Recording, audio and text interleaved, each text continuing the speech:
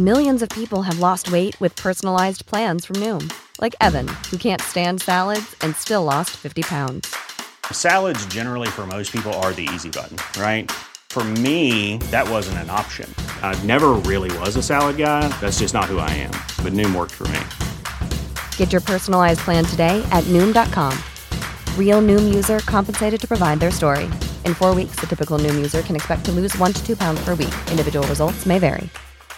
The future is a hefty responsibility and not one that we take lightly. But then taking things lightly has never been what Hefty is about. That's why we've created the Hefty Renew program that turns hard-to-recycle plastics into valuable resources like park benches and building materials.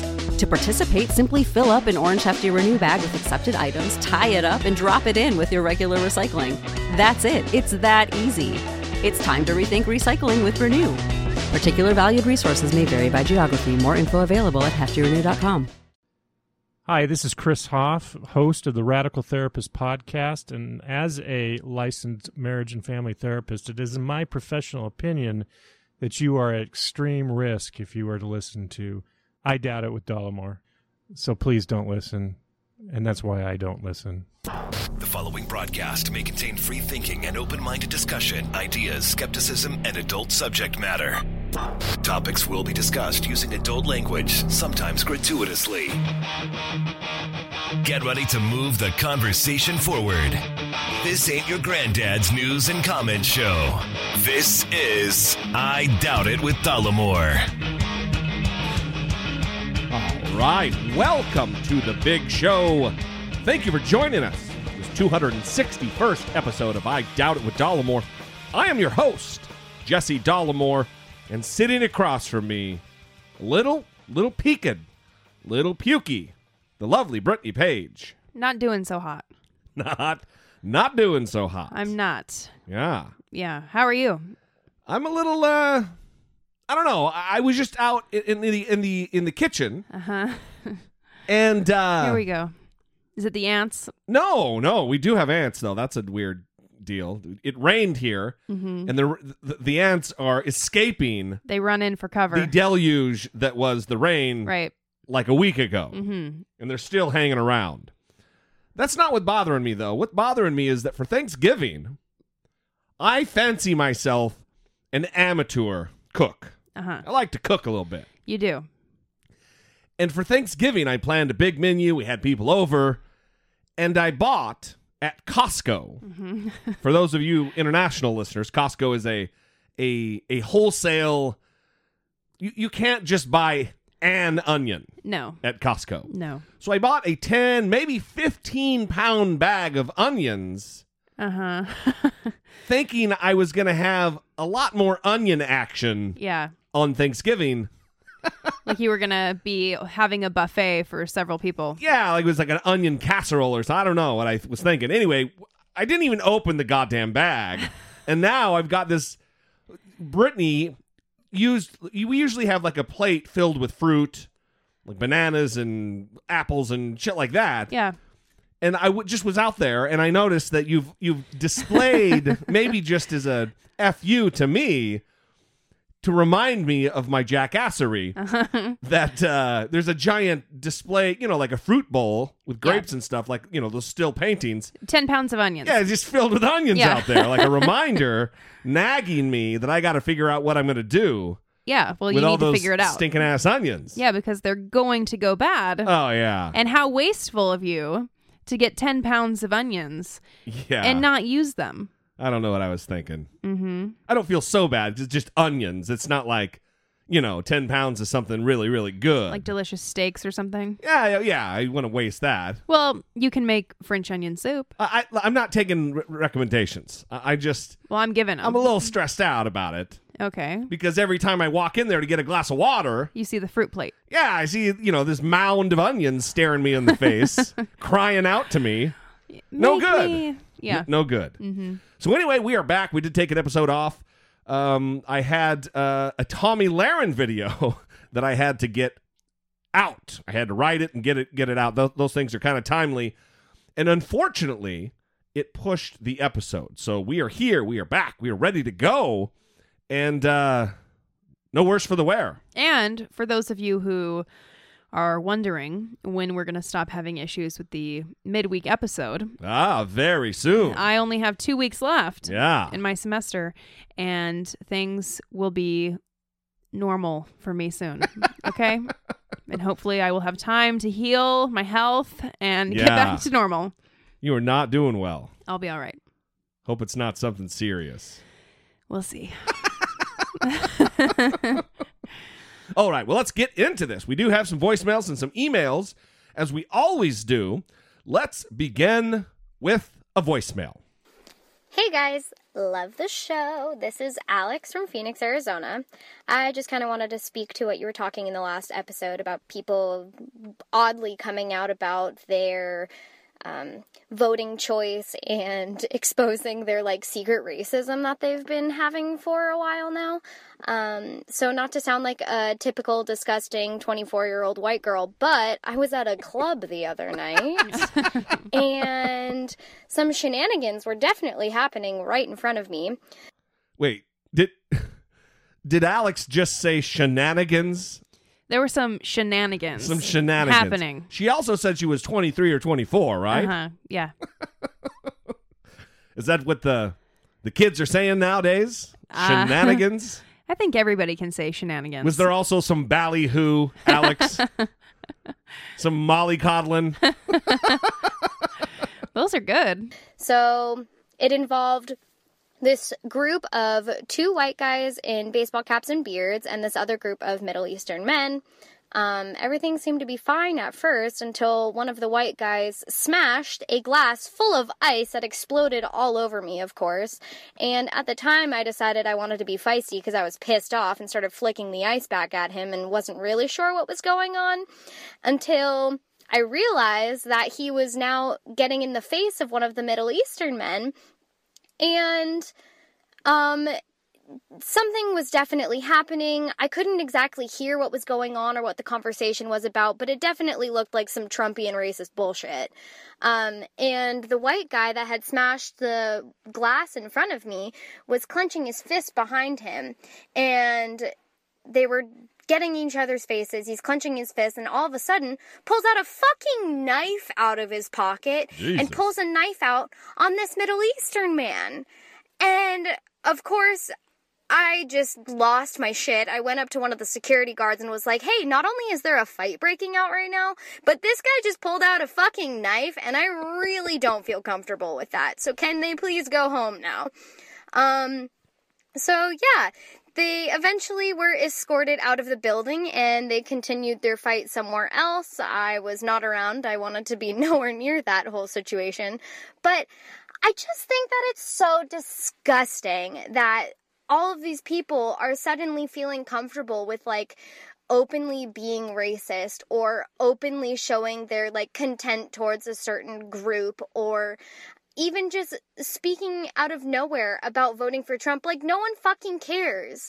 And regardless, if you're a white guy and if you have some sort of bias, you're still going to have to deal with other groups of people living around you. And that's never going to change. And either like it or go somewhere else or live in a fucking cave because you don't belong here anymore. That just really pisses me off that he can't just be accepting of people or other people in general. I don't know. I'm just aggravated by the whole situation. Anyways, I'm sorry that I have a sailor's mouth. You guys are great. And obviously, Brittany's the best part. Thank you. Love the show. Brittany's the best part. Bye. That was quite the story. She's a little feisty. Yeah, that was an intense situation. Well, she did the right thing. But, it does go to this larger thing that we are seeing happen where people are feeling a lot more comfortable, especially in a situation like this, where it's instant asshole, just add alcohol. Oh, yeah. You add alcohol to the mix, and then people's latent racist tendencies are going to just come oozing to the surface. And apparently knives. And apparently, yeah, everybody's carrying around a knife with them. Come on. Yeah, that's terrifying. People are the worst. It is something that I am concerned about, though, especially with me and you are people who tend to be confrontational. If we see something that's going on, we tend to be individuals who would intervene. And it is something I think about now, where I almost kind of pause because someone could have a gun or a knife. Right. And what do I think? I'm Jason Bourne or something? So it is something. Brittany Bourne coming this summer. It is something that you have to think about because you never know what someone could do, or people are dumb. Yeah, it's kind of really, really dumb. Thanks for the call, Alex. We appreciate it very much. We have an email. This email is from Donnie. Hi, Jesse and Brittany. I'm Donnie from a California city that I cannot pronounce. I'm writing because Jesse asked people in episode 260 how to change the minds of racist people. As a Black lesbian in America trying to combat racism and homophobia and sexism, my way of changing minds of people is to be the best version of myself. Show people that their opinion of a certain demographic of people based on a few idiots does not apply to me. I have had many people come to me and say I have changed their opinion of Black LGBT people, and still sometimes how strong a woman can be. Just carrying yourself well and being the best version of you that you can be. You guys are awesome, love the show, and I think Jesse is the best part. I laugh at your jokes, dude. So you're the one. Listen, this is awesome advice. It's kind of, I've heard the same thing about myself, not to toot my own horn, but people have said that to me about redheads. Yeah, I used to think they were all assholes until I met you. Well, I thought they were all soulless. And you have a soul, sir. You're so soulful. No, about being an atheist. That people. Oh, right. So I've had people be shocked when they find out that I'm an atheist, because the image of an atheist is this frothing, angry, raging character. Yeah, or immoral. Yeah, like I say, bless you, and I'm not the type that's going to be all hung up on. I'm not just being an asshole. There's a lot of assholes out there. Yeah. And they run the gamut. They run the spectrum. And I think Donnie's advice is spectacular. It's kind of like that Christian that song, "This little light of mine, I'm going to let it shine," kind of a thing. Mm-hmm. Be the best you. Set a good example. If you're a Christian and you want people to think well of Christians, the work starts at home. If you are an atheist, if you are Black, if you are whatever group that you're defined by or you're in, you'd be doing your particular population a service by being the best you can be. That's awesome advice. Yeah. All right. We'll alternate. I'll do another voicemail. Okay. Thank you very much for the email, Donnie. We appreciate it very much. Hey, Jesse and Brittany. It is Taylor once again from Tempe, Arizona. My question today is about Donald Trump and some of the economic policies that he's put forth. As you know, he said several times that he plans on rebuilding our infrastructure, and he wants to make it second to none.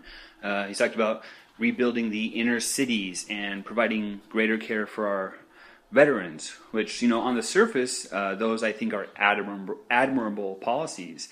Ideas that I would be behind and definitely support.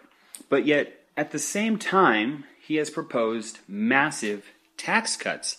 In fact, I think he's bragged that they're the biggest since Ronald Reagan, and I think he even said that they're more extensive than the tax cuts that Ronald Reagan passed.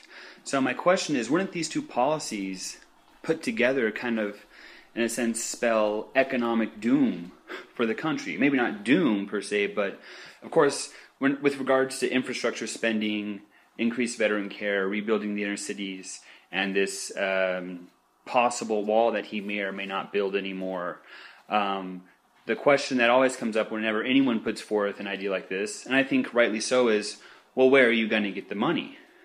So that's a good question. Where is he going to get the money? Because as far as I know, I don't know if he's talked really all that much about where he plans to cut spending, or if he's even going to balance the budget.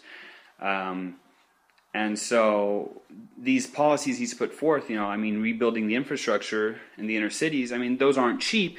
And yet at the same time, he wants to pass these massive tax cuts. So put together, wouldn't those increase our budget deficit by a lot and also increase our national debt by quite a bit, and thus put the economic future of the country in peril? Anyways, those are just my thoughts. Like I said before, you guys are awesome, and keep up the great work. We are awesome. You're right. Oh, geez. You're exactly right. Donald Trump's plan, this is a weird thing about Republican taxation policy. If you want to look and you want to do some research on your own of this, go look at what Governor Sam Brownback from the state of Kansas has done to his state.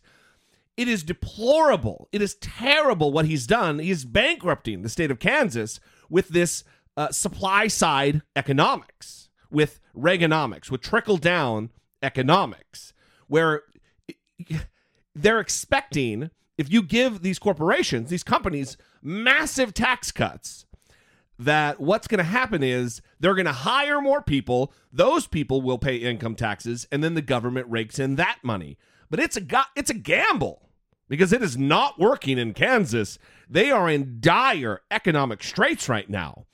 Independent analysis of Donald Trump's tax plan has come to the conclusion that it will be about a $10 trillion deficit for the United States. It will leave us in economic shambles. That's $10,000 billion. That is an insane amount of money that we're going to be saddling our kids and our grandkids with to try to dig us out of the hole that he's going to create. This is a lot of really great news. That is very optimistic. I see the light at the end of the tunnel. The other thing that I'm very alarmed about, Brittany, is why we have so many goddamn listeners from Arizona. Alex is from Phoenix. He's from Tempe. Yeah. What's happening? I don't know. Have we run advertisements in Arizona that I'm unaware of? We have not, but are you doing things under the covers? Under the cover of I don't know. I mean, I'm so dumb. I could be doing stuff under the covers. So almost everyone pays less under President-elect Trump, and the richest pay a lot less. Yeah. So he's going to be giving the largest tax cuts, the largest tax benefits to the top 1%. Ugh. Nice. Listen, having been a former Republican, I am currently a former Republican. What am I saying? I used to think that a progressive tax structure where it's not completely equal across the board, I used to think it was of the devil. It was anathema to me. But I don't think that anymore. Even under President Eisenhower, a Republican, President Eisenhower, the top tax rate was nearing 90%, if not surpassing 90%. I think that's crazy. That's high. That's insane. However, a progressive tax structure where the people who have the most pay a little more, they're benefiting from the country more. I think that it is absolutely fair. It is absolutely okay. And many wealthy people do too, to pay a little bit more. So we will see.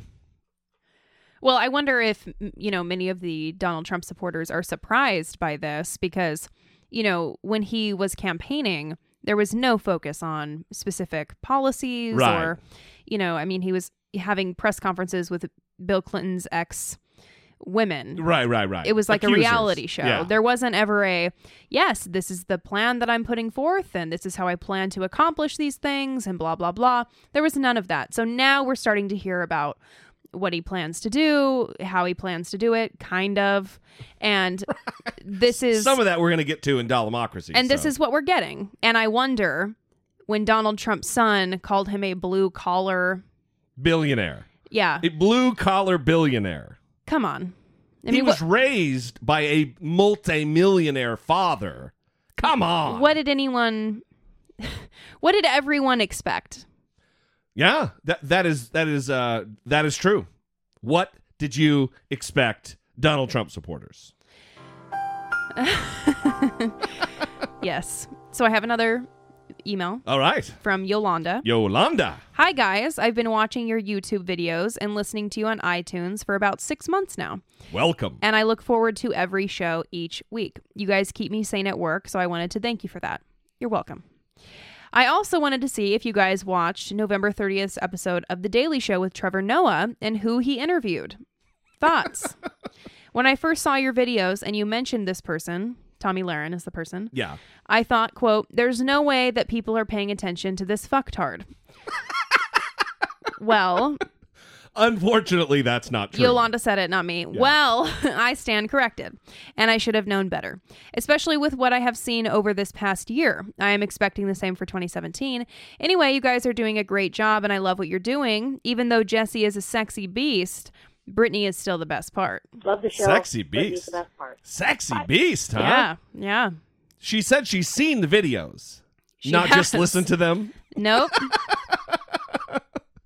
Well, thank you for the undeserved compliment. I appreciate it very much. It's the beard. Yeah, we absolutely saw it. I'm sure you know now, being a consumer of the content that I create.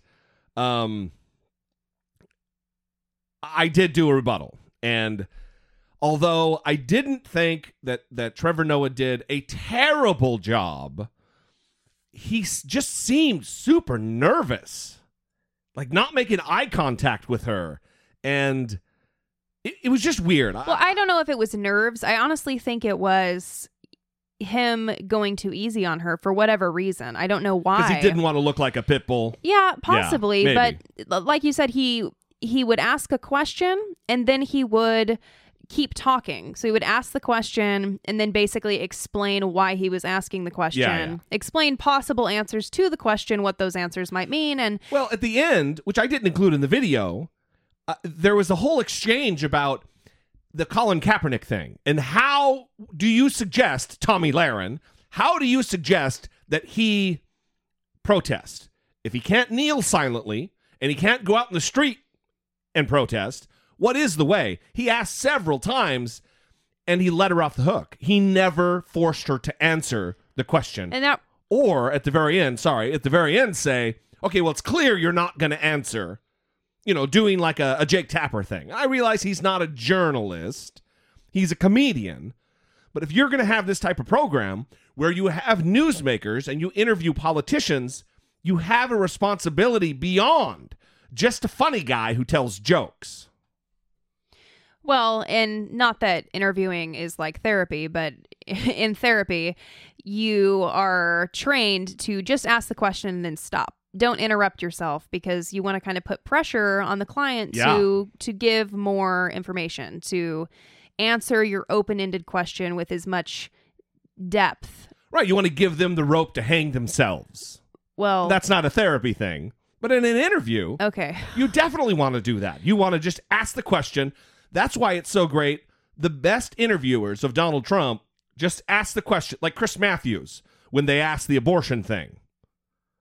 They didn't give him a prompt of, so are you going to punish the women who get abortions or the doctors? They didn't give him that out. All he said was, are you going to punish women? Are they going to get punished? And then left it.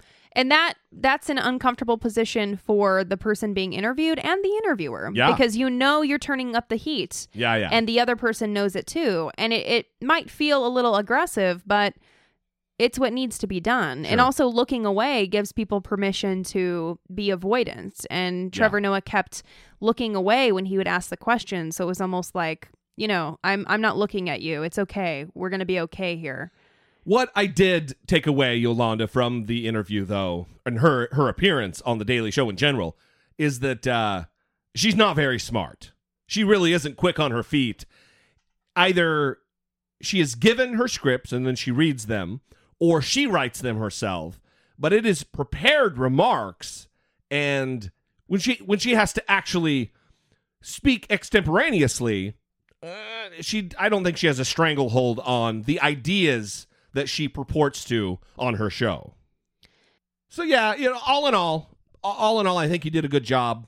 She's no towering intellect, but it was entertaining nonetheless. So thank you, Yolanda, for the email. We appreciate it very much.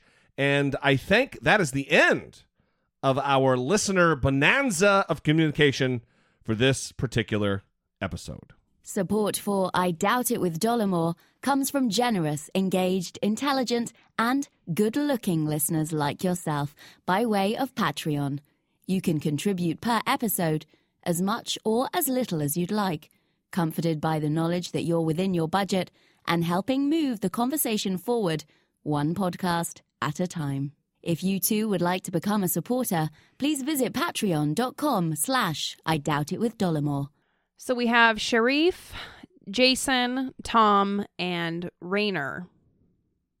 All the new Yeah, it's a handful. Patreon supporters. You skip one episode and then all the love piles up. Mm-hmm. We appreciate it very much. Yes, thank you very much, guys. It is, it's a beautiful thing. We are, the Patreon and PayPal people are starting to really impact what we do, and we're getting closer and closer to that next goal to do a third episode per week. So if you're on the fence about it, join these people. We would love to have you on board, and it really is. It's helping in not just the video arena with YouTube, but it's also helping, obviously, with the podcast. We appreciate the support so much.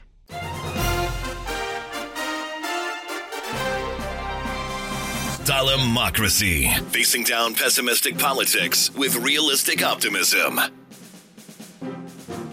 All right. Huh? New bumper there. Yep, I like it. Yeah. So, Donald Trump released a video talking about his first 100 days and previewing kind of what he plans to do when he first takes office on January 20th of this coming year. Today, I would like to provide the American people with an update on the White House transition and our policy plans for the first 100 days. Our transition team is working very smoothly, efficiently, and effectively. Truly great and talented men and women, patriots indeed, are being brought in, and many will soon be a part of our government, helping us to make America great again. My agenda will be based on a simple core principle: putting America first. Whether it's producing steel, building cars, or curing disease, I want the next generation of production and innovation to happen right here on our great homeland, America, creating wealth and jobs for American workers. As part of this plan, I've asked my transition team to develop a list of executive actions we can take on day one to restore our laws and bring back our jobs. It's about time. These include the following. On trade, I am going to issue our notification of intent to withdraw from the Trans-Pacific Partnership, a potential disaster for our country. Instead, we will negotiate fair bilateral trade deals that bring jobs and industry back onto American shores. On energy, I will cancel job-killing restrictions on the production of American energy, including shale energy and clean coal, creating many millions of high-paying jobs. That's what we want. That's what we've been waiting for. On regulation, I will formulate a rule which says that for every one new regulation, 2 old regulations must be eliminated. So important. On national security, I will ask the Department of Defense and the chairman of the Joint Chiefs of Staff to develop a comprehensive plan to protect America's vital infrastructure from cyber attacks and all other form of attacks. On immigration, I will direct the Department of Labor to investigate all abuses of visa programs that undercut the American worker. On ethics reform, as part of our plan to drain the swamp, we will impose a 5-year ban on executive officials becoming lobbyists after they leave the administration, and a lifetime ban on executive officials lobbying on behalf of a foreign government. These are just a few of the steps we will take to reform Washington and rebuild our middle class.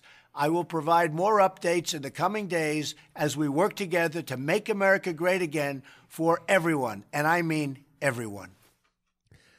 Listen, why would they not write speeches in the way that he talks?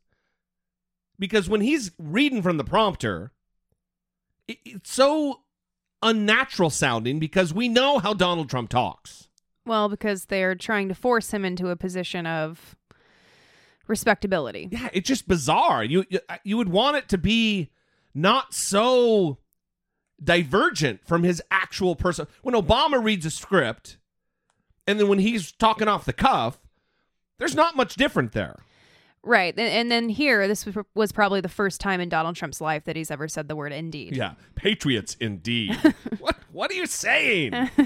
Maniac? Yeah. But let's address some of these issues. First of all, he's maligned President Obama for years of his use of executive actions. Mm-hmm. And then here, this entire video is about all the executive actions he plans to do on day one. What he's going to do as soon as he gets in there, no legislation, no cooperation with his Republican Congress. He's just going to, with the swipe of a pen and executive actions, make a bunch of shit happen. Well, executive actions are okay when it's your party that's doing them, Yeah, right? right. And then the other thing is this, for every regulation, every new regulation, they're going to lose 2 old regulations. Listen, that sounds great. That's a buzzword for Republicans. It's a dog whistle for, we love getting rid of regulations. We got to be smart about it. I don't think it's necessarily a terrible idea, but you can't just, for every one, you lose 2. What are the 2? Lose good. You can't lose good regulation. Is it necessary to lose those 2 for each one, or is why? Yeah, health and food safety. Fuck it. We don't need those. And he said, reinforcing what he said, this is very important. Right. Well, we don't know how important it is because we don't know what regulations you're talking about right now. And clearly, a lot of us don't trust you, Donald Trump, because you're an idiot. What is very important to you? Yeah. Is not very important to most people that voted. And then he's going to direct the Department of Labor to investigate visa abuses. This is the same man who was having illegal immigrants work on his goddamn Trump Tower. This is the same man who was doing these exact things, who's now I'm going to drain the swamp. I'm going to clean this up. It's going to be great. He is the pinnacle of hypocrite. It's unbelievable. And then finally, this whole draining the swamp thing and getting money out of influence in politics and the Capitol. Are you kidding me, Donald Trump? When Betsy DeVos, who's going to be your education secretary, is worth $5.1 billion. Give me a goddamn break. Wilbur Ross, he's worth $2.9 billion. He's going to be the Commerce Secretary. And the Deputy Commerce Secretary is the son of the guy who founded Ameritrade, and he owns the Chicago Cubs. There's all kinds of money. The poorest member of the cabinet so far is Elaine Chao. She's worth $25 million, and she's the wife of Mitch McConnell. Mm-hmm. What is happening? And no one's saying anything. Right. Washington Post wrote about this, and they said when George W. Bush assembled his first cabinet in 2001, news reports dubbed them a team of millionaires, and government watchdogs questioned whether they were out of touch with most Americans' problems. Combined, that group had an inflation-adjusted net worth of about $250 million, which is roughly 1/10 the wealth of Donald Trump's nominee for Commerce Secretary alone. Right. Listen to that, folks. The entire George W. Bush cabinet had a combined net worth, all of them together, if they put all their money in one bank account, $250 million. Right. They're saying that he's putting together what will be the wealthiest administration in modern American history. Right. $250 million. And Donald Trump, and I don't know why they mentioned his Commerce Secretary, the Secretary of Education is worth almost double what the Commerce Secretary is worth. Over $5 billion. She had her own money, and she married into the founder of Amway's money. Come on. This is obscene. Right. And as they noted in this Washington Post article, they said as a group, these individuals have much more experience funding political candidates than they do running government agencies. Yes. If this was truly going to be, listen. For months, all of these Trump rallies are, yeehaw, Trump gonna get it done, son. Yeehaw. And what do we got? What do we got now? Oh, God. These people don't represent America. These people are not normal Americans. These people they wouldn't have gone to a Trump rally and worn the camouflage hat. Yeah. These are upper crust. These are the most elite among us. Well, and I'm wondering if Trump supporters feel betrayed by this, right? Because the claim was always, I'm going to bring in these outsiders, people who aren't politicians. And okay, he might be doing that, but they are extremely wealthy people who are just going to exert more control over the government. Is this what they wanted? Is this what they meant? It is an oligarchy. It's obscene. It's insane. Where are these Trump people? They should be coming out of the woodwork right now saying, hey, wait a minute. All of a sudden you're appointing a bunch of Goldman Sachs people, a bunch of Citigroup people. Right. I thought that's what you were not going to do. I thought you were demonizing Hillary Clinton for being too cozy with the big banks. Right. A former Goldman Sachs executive is going to be the head of the Treasury Department. Yeah. Steve Bannon, the racist Steve Bannon, is a former Goldman Sachs guy. Yeah. So come on. Drain the swamp. This is disgusting. # drain the swamp. Well, listen, the good news is Donald Trump is already starting to flip-flop and backtrack on all kinds of campaign promises. No way. So that is good news for America. Scheduling, canceling, and then rescheduling a meeting with the New York Times isn't the only thing President-elect Donald Trump has changed his mind about since being elected. In its first sit-down interview with the newspaper since winning the election, the flip-flops added up. Take his stance on prosecuting Hillary Clinton over her email controversy. She deleted the emails. She has to go to jail.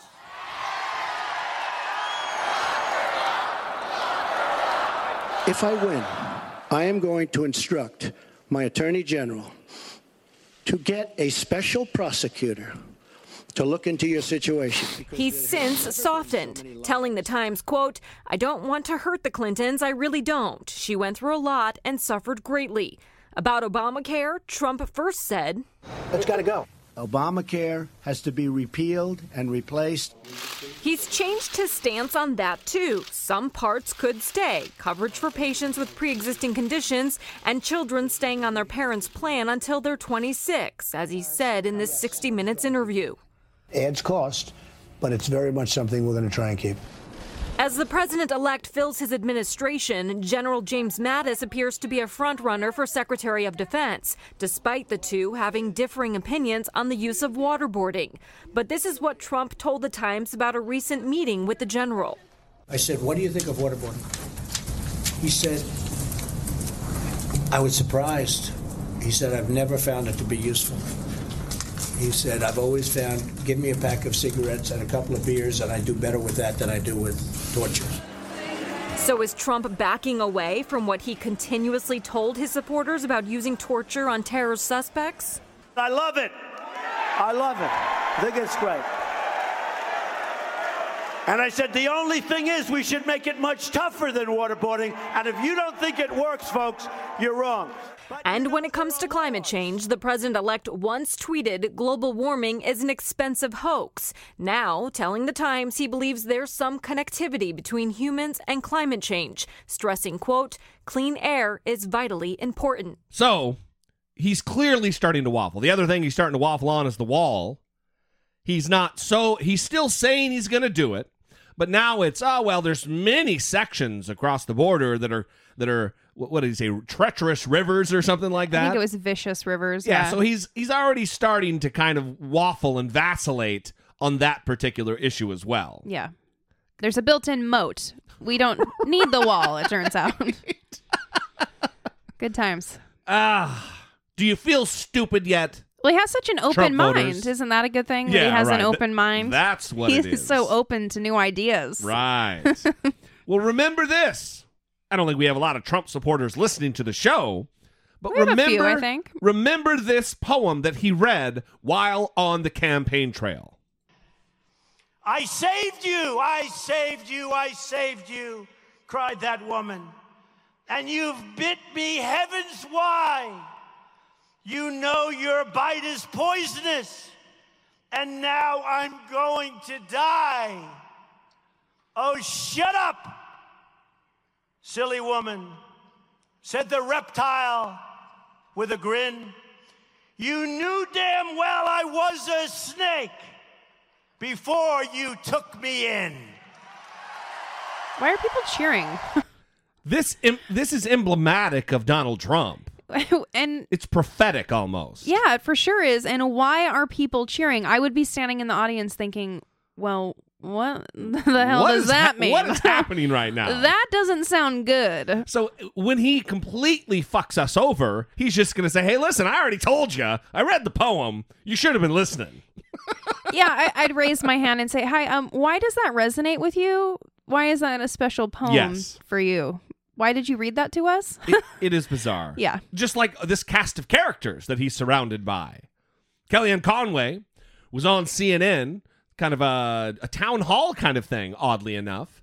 And she was asked a question about Donald Trump and his tweets.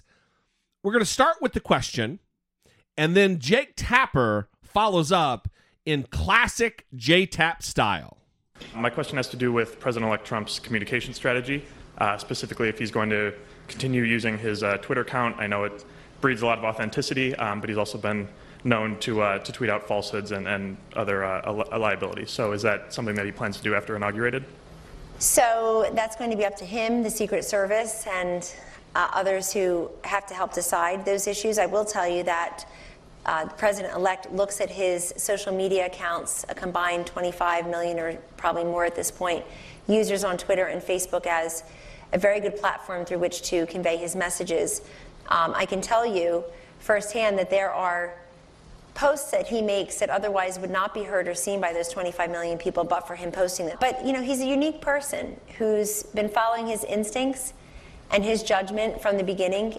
I think one of the points that I think we'd all be interested in hearing is, in the last week, he tweeted that there were millions of fraudulent votes. There's no evidence that there were millions of fraudulent votes. I don't doubt that there were some fraudulent votes. There always are. But the idea that the only reason Hillary Clinton won the popular vote is because of millions of fraudulent votes is not true.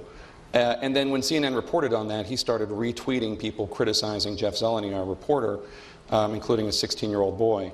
And I think the question arises in a room full of people who want President-elect Trump to succeed, who want him to realize a vision where there are more jobs coming into this country, where you do achieve so much of what you want to achieve.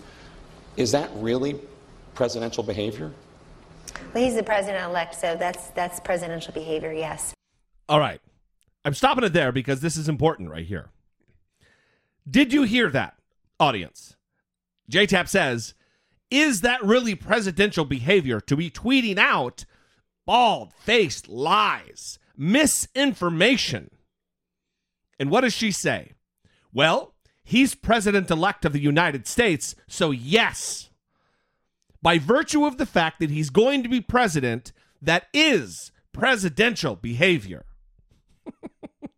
Jake Tapper presses her. So the things that Bill Clinton did in the Oval Office that you criticized, those were presidential? Are you actually comparing what Bill Clinton did in the Oval Office? You're saying if the president does it, it's presidential. Shall we review for those who weren't born then what President Clinton did in the Oval Office? I'm saying just because a president does something doesn't make it presidential. Yes, I wasn't saying otherwise, but... Oh, I protest, Miss Conway. I wasn't saying otherwise. We just heard you say, well, he's president-elect, so yeah, it absolutely is presidential. Liars. 30 seconds passed, and she's trying to deny what she had just said. Well, she's gaslighting J-Tap. Right. And he probably didn't come back at her because he was probably thinking, oh, did I remember this wrong? I know it just happened, but maybe I'm remembering this wrong. Unbelievable. And no, you were not remembering it wrong. And I wish that she would have been challenged on this further, because when is this going to stop? When the preponderance of America begins to lash out at him and let him know that it's unacceptable to lie to us. You're a liar, and we're not going to take it. the fact is this man is now president of the United States, and he's tackling very big issues, the ones that he campaigned on and the ones that he will execute through his first 100-day plan. I know him very well. I'm a trusted advisor. He is committed to making good on the promises and on frankly the plans, and he's going to be focused on that. We need to move on and support the president and the initiatives that he's going to make. I don't like a lot of things that people in leadership do, but they're there, and that should be respected. I mean, I was raised to respect the office of the president and its current occupant, no matter who he or she is. So listen, it's clown college. That's what this is. Well, I think everyone has this idea about the president of the United States and that the office should be respected and that the person in the office should be respected regardless of party affiliation. However, that is very difficult when we're in a very different and a very unique situation. And this is a different situation. Absolutely. You have a president-elect who is tweeting about Saturday Night Live every Saturday. Yeah. Unwatchable, biased, lame. He is refusing his daily intelligence briefings. Yes. He's also refusing to get more information about the world in which we live that he's going to be involved in running. He's also refusing briefings from the State Department before he goes off half-cocked and calls world leaders. Yeah. And he's tweeting about Saturday Night Live. The priorities here are all mixed up. And we played that video for you of his plans for the first 100 days. He released that to his own YouTube channel. He's closing the media off. Right. He gave an interview to Hannity, and that was the first interview that he's done in a long time. Which all it was a complete jerk-off sesh. Of course. Yeah. I mean, it was a self-congratulatory, juggling each other's balls. It was no substance whatsoever. Absolutely not a tough question. Oh my God. Unbelievable. Yeah. And Donald Trump does apparently have a really small penis because, I mean, I didn't see it because I don't watch Fox News, but the reports came in pretty small. Tremendous balls, though. I don't. I am not a part of this. You're visibly uncomfortable right now. A little bit. So, yeah. Jesse D, good job. Okay. But before the interview with Sean Hannity, now you have balls juggling in your mind. That's an image you'll never get out. I do not. So. Hannity's, his balls, coincidentally, and oddly enough, are very small. I think it's because his head is so big that his balls just they couldn't. One of them had to go. It's just the nature figuring shit out. What I was about to say, it doesn't even matter anymore. What I was saying doesn't matter anymore. Just does not. Seriously, though, there were no tough questions. It was... Yeah, there was a joke at the beginning where Donald Trump said something about... Hannity said, you haven't given an interview in a long time. Thanks for giving this interview to me. And there was some sort of back and forth about it. Well, of course it's with you. Ha, ha, ha. We know it's with Hannity because it's not going to be a difficult situation. Right. And Hannity appeared in his campaign ads and was punished by Fox News for it. Right. I mean, come on. And this is a red flag. This is a red flag. Absolutely. And the media is really struggling with, well, how do we report on Donald Trump's tweets? Well, he also ditches the press. Right.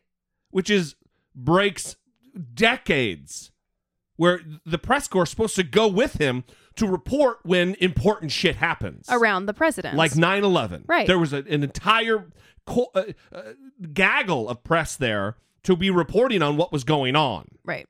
And when he ditches, the American people don't get filled in on the real deal. Right. It gets filtered through the handlers and the administration. And that's not good. That's not democratic. Yeah, and the media is really struggling here because when Donald Trump tweets about millions of illegal votes, right? Yes. Which is not based on evidence, that is not factually true, and he's just tweeting recklessly. Well, what are they supposed to do? Are they supposed to talk about these things? Because he's the president-elect. He's creating an adversarial relationship because the press, if they report it as a lie, as an untrue statement, then he attacks them. Right. But the problem with his tweets, especially about the 3 million voter thing, because we have evidence now that it does trickle down to his unwashed, uneducated, low information supporters. Allison Camerata, she's a CNN reporter, formerly Fox News. She had a group of voters that she's been having interviews with throughout this entire campaign. This is an exchange with one or two of them concerning that very matter. Voting is a privilege in this country, and you need to be legal, not like California, where 3 million illegals voted. Let's talk about that. I'm glad I brought that up, Allison. Me too, Paula. So where are you getting your information? From the media. Where else Which would we media? get? Some of it was CNN, I believe. CNN said that 3 million illegal people voted Well, in it was coming California? all across the media. All across. Well, CNN didn't do it, then they were being smart this time. Do you think that 3 million illegal people I voted? believe in California that there were illegals that voted. How many? I don't. To tell you the truth, nobody really knows that number. But do you think 3 dozen or do you think 3 million? I think there was a good amount because the president told people that they could vote, and it happened in Nashua. We caught some people that they went into Nashua and they said, the president said I can vote. I'm here illegally. Did you hear President Obama say that illegal people could vote? Yes, I did. On I what? heard it this morning. I actually Yes, I did hear it. Tell me, where? On you can find it. Google it. You can find it on Facebook. All right, hold on. I don't want to waste any more time, but anyway, I see where it came from, and it's Fox Business Network deceptively edited a clip of Barack Obama to argue that the president encouraged illegal immigrants to vote when, in fact, he had said nothing of the sort when you go back to the transcript. You, as you sit here today, think that millions of illegal people voted in this country. You believe that there was widespread voting abuse. I think there was in some states. In the millions of people. California allows it. People do not allow illegal. You mean voter fraud? California allows. I believe there is voter fraud in this country. Unbelievable. Yeah. These are ardent Trump supporters. That woman is saying that 3 million people allowed by the state of California, illegal, undocumented individuals in this country, that California allows them to vote for president. That is ludicrous. It is beyond the pale. I feel stupid even having to explain how ridiculous it is. Let me explain. 13.5, roughly 13.5 million people voted for president in the state of California, where I'm sitting my dumb ass right now. If 3 million people, undocumented, illegal, whatever you want to say, if they voted, that means 22% of the votes cast in California were from people who were not qualified, who were here illegally. They said they had one in Nashua, someone who said, I'm here illegally. This is their story. They came to the polling place, announced, hey, everybody, I'm here illegally. They admitted their crime. I'm here illegally. The president said I could vote. People who are undocumented aren't willy-nilly about it. They're not announcing it to a group of people at a polling station. They're quiet. They're undercover about it. They're on the DL because they don't want to be deported. Facts matter. Under President Obama, more people have been deported than under President Bush. They're not just going to be announcing it willy-nilly. Well, I don't think that facts do matter because during that Apparently interview, Allison Camerata actually took out her phone and fact-checked what they were saying. She tracked down the source of that story and read it.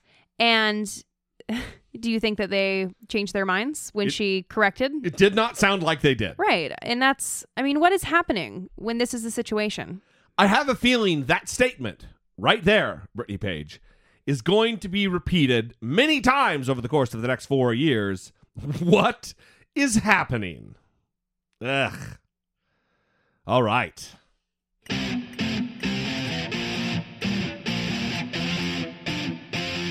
Taking care of biz. Well, it's no longer me leading myself in. Yeah, we got some new bumpers for all kinds of good stuff. Yeah, I got I a like new 'em. disclaimer that sometime when I say something offensive, I'll have to drop. Might have been useful for all the juggling the balls talk. The views and opinions expressed by Jesse Dollamore are solely those of Jesse Dollamore and do not reflect the views and opinions of Brittany Page, who is a far superior person and much more reasonable in her views and analysis. It's always good to have a reminder. It is. So, taking care of biz. Who is taking care of biz this week? Well, this is kind of follow-up / taking care of biz because Delta Airlines is taking care of biz, but they might be taking care of too much biz. Should we remind the listeners? Let's remind the listeners. How many people, man? Really? Ain't nobody gonna say no shit on this plane? You can't hear me? Donald Trump, baby. That's right, this man knows what's up. We got some Hillary bitches on here. Come on, man. Trump. That's what I'm talking about. Hey, baby. Donald Trump is your president. Every goddamn one of you. If you don't like it, too bad.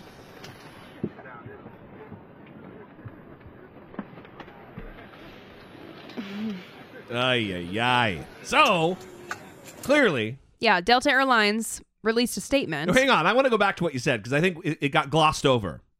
You said in this segment of Taking Care of Biz, right?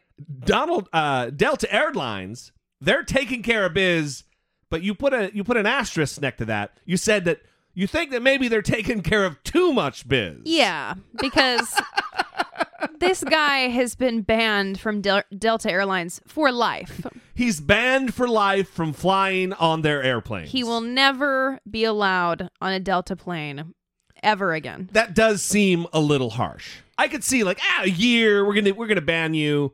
Yeah, you're not allowed on our shit for a year, but his entire life. Yeah, no more delicious cookie snacks for you on the flights. Cookie snacks? Yeah, they give cookies on Delta. Not pretzels? I could be wrong, but every time I'm on Delta, they give me delicious cookies. Huh. So, all right. Yeah. Well, so they're taking care of biz, but they're just, like Brittany said, just a little aggressive about the biz taken. Yeah. The biz taken care of. Because they're saying he should have been removed. And then they're going further saying, we are permanently removing him from any future flights that he could take. It's almost like, we know we fucked up, but we're going to take care of it extra good so everybody's real happy. Right, double down.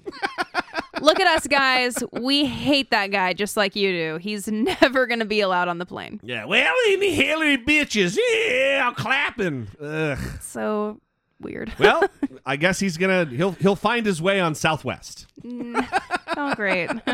Or Allegiant or one of those other Spirit airline. Yeah. Spirit, which is like the budget airline where it's like subway holders where you stand up the whole flight and hang on to the rail. That does not sound enjoyable. There's chickens and shit running around on the plane. Yeah.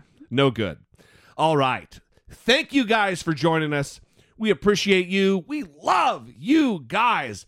This growing audience helping us move the conversation forward twice a week. If you would like to support the show other than listening those twice a week episodes, we would love to have you on board as a PayPal or a Patreon supporter. You can go to dollamore.com/Patreon, dollamore.com/PayPal, or if you want to do some Christmas shopping and have us get a little bit of that sale, if you're going to spend your money anyway at Amazon, you don't pay anymore, you might as well help us out. Go to dollamore.com/Amazon, and we get a little bit, like a commission, like a really tasty little treat for us. We appreciate it, and it helps us move the conversation forward. It helps us produce the show. It helps us produce the videos on YouTube. We love you guys. You are awesome. And before I go, let me drop the number. Didn't even drop the number one time, Brittany Page. 657-464-7609. That is the number if you'd like to call, if you'd like to communicate with the show, leave a fewer than 3-minute voicemail. Or you can email a voice memo from your smartphone to idoubt@dollamore.com. Now it is time to wrap it up. So until next time, for Brittany Page, I am Jesse Dollimore, and this has been I Doubt It. Tremendous balls, though. I don't. I am not a part of this.